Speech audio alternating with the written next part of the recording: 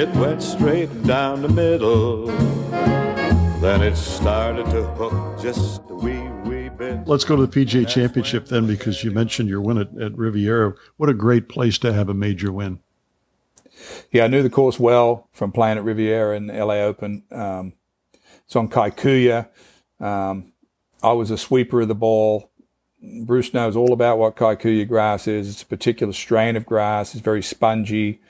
Growing up on it, and Wagga, you can't dig into it. You got to sort of sweep it, and everything suited me about that course, and I knew that I would have a chance there because as good as I was playing coming out of coming out of St Andrews, but again I was a few back on Sunday, but I was only about 2 groups away from the lead. Ernie Els, I think, had a 6-shot lead, but I found myself standing in the fairway at the 12th hole. I birdied 12 to go 7 under for the day on Sunday at the PGA, and that's where I just said, okay, I was 6 back, and now I'm 2 up, and I rode it as hard. I had my foot to the pedal the whole way in. I hit it at every flag, and I'm like, if we're going to break it, we're going to break it going in there. So looking back on it, it was great. I mean, it couldn't have been bad. And then I birdied the first hole in the playoff to beat Colin Montgomery. So I knew I had to birdie something because he's not going backwards. That guy was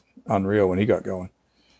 Yes, birdied 7 of the first 12 holes, so you came out like a house of fire, and 64 on the final day. That's pretty strong. Hearing you talk about that round reminds me of the conversation we just had with Lanny Watkins and the mindset he sort of had as well in terms of closing tournaments. And you might remember his scoring at Riviera as well. He seemed to really excel at that golf course, and hearing you talk about that, it sounds exactly like the way Lanny described his mindset there.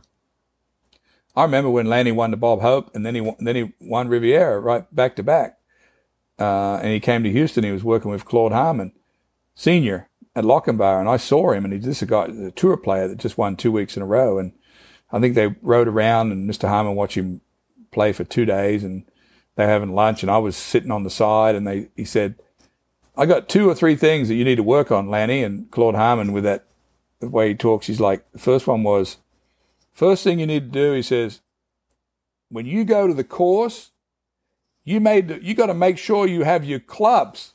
That's number 1, he said to me. The second thing you need, he says, you need to change the way that you go to the bank every once in a while in case someone's following you. That was the second thing he told him. That's funny.